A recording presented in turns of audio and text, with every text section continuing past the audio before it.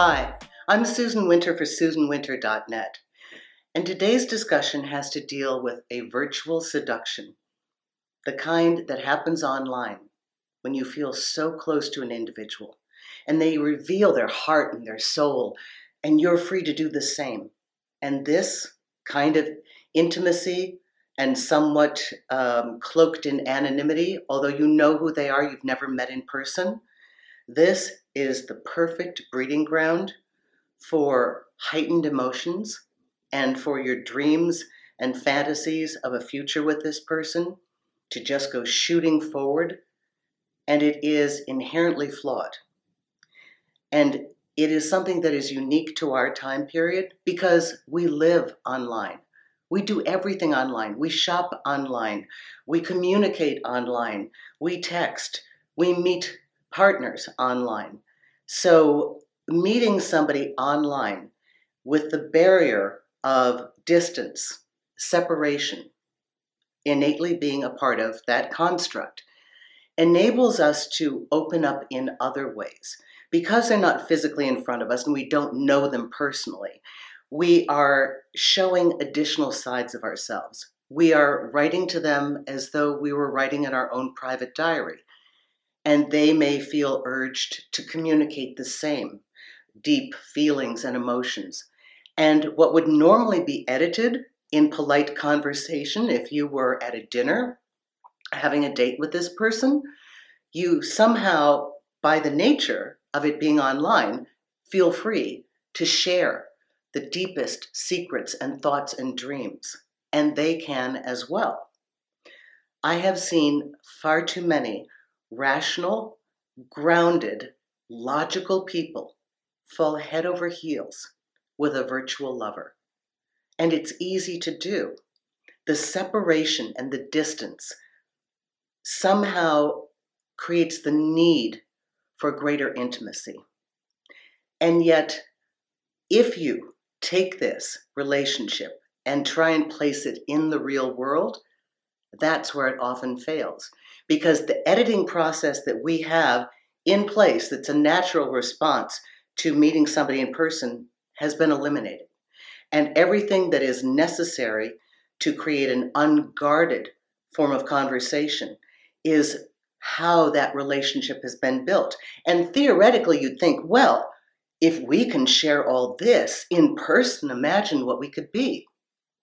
But the dark side of this and the downside of it is that you really don't know, given this relationship put to the test to meet in person, if that person could or would want to meet in real life. Because the cloak of online love affairs is a creature unto itself, and to bring it out into the light is too terrifying. My friend just went through this, a year-long situation with a man. She said she has never felt more connected to another human being because of what he shared and gave her. And guys, again, I need to remind you, the aphrodisiac for women is sharing and conversation. That's how we connect with you. When you open up those gates and let us know who you are and what you feel, that's what brings our heart forward. And so this medium, where you can't show up physically and can only share these emotional details through something that we write, when you actually take that person and put them face to face in real life, they're terrified and they won't want it to happen. So if you feel that you are falling in love with somebody online, if you know that you already are in a virtual relationship, you may also be discovering that it's almost impossible to get this person to meet in real life, because meeting in real life would destroy this entire fantasy. It's like it's happening in a bubble. So what is possible in a bubble is not always transferable to real life. So I'd ask you to take extra caution if you see yourself getting involved in the information that you're reading and the sensitivity with which this person is sharing. Not that it's not a part of them, But very few people who reveal that much in a private medium are able to sustain the same level of open and honest communication in real life.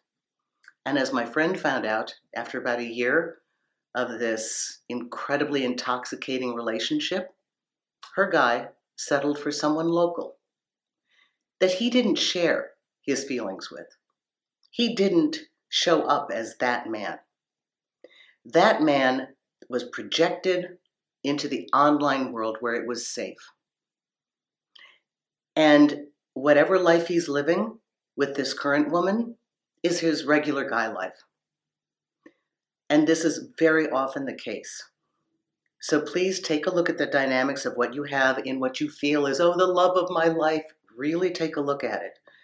Because oftentimes you'll find that the reason it's so rich online is because that person could never be the same human being in real life.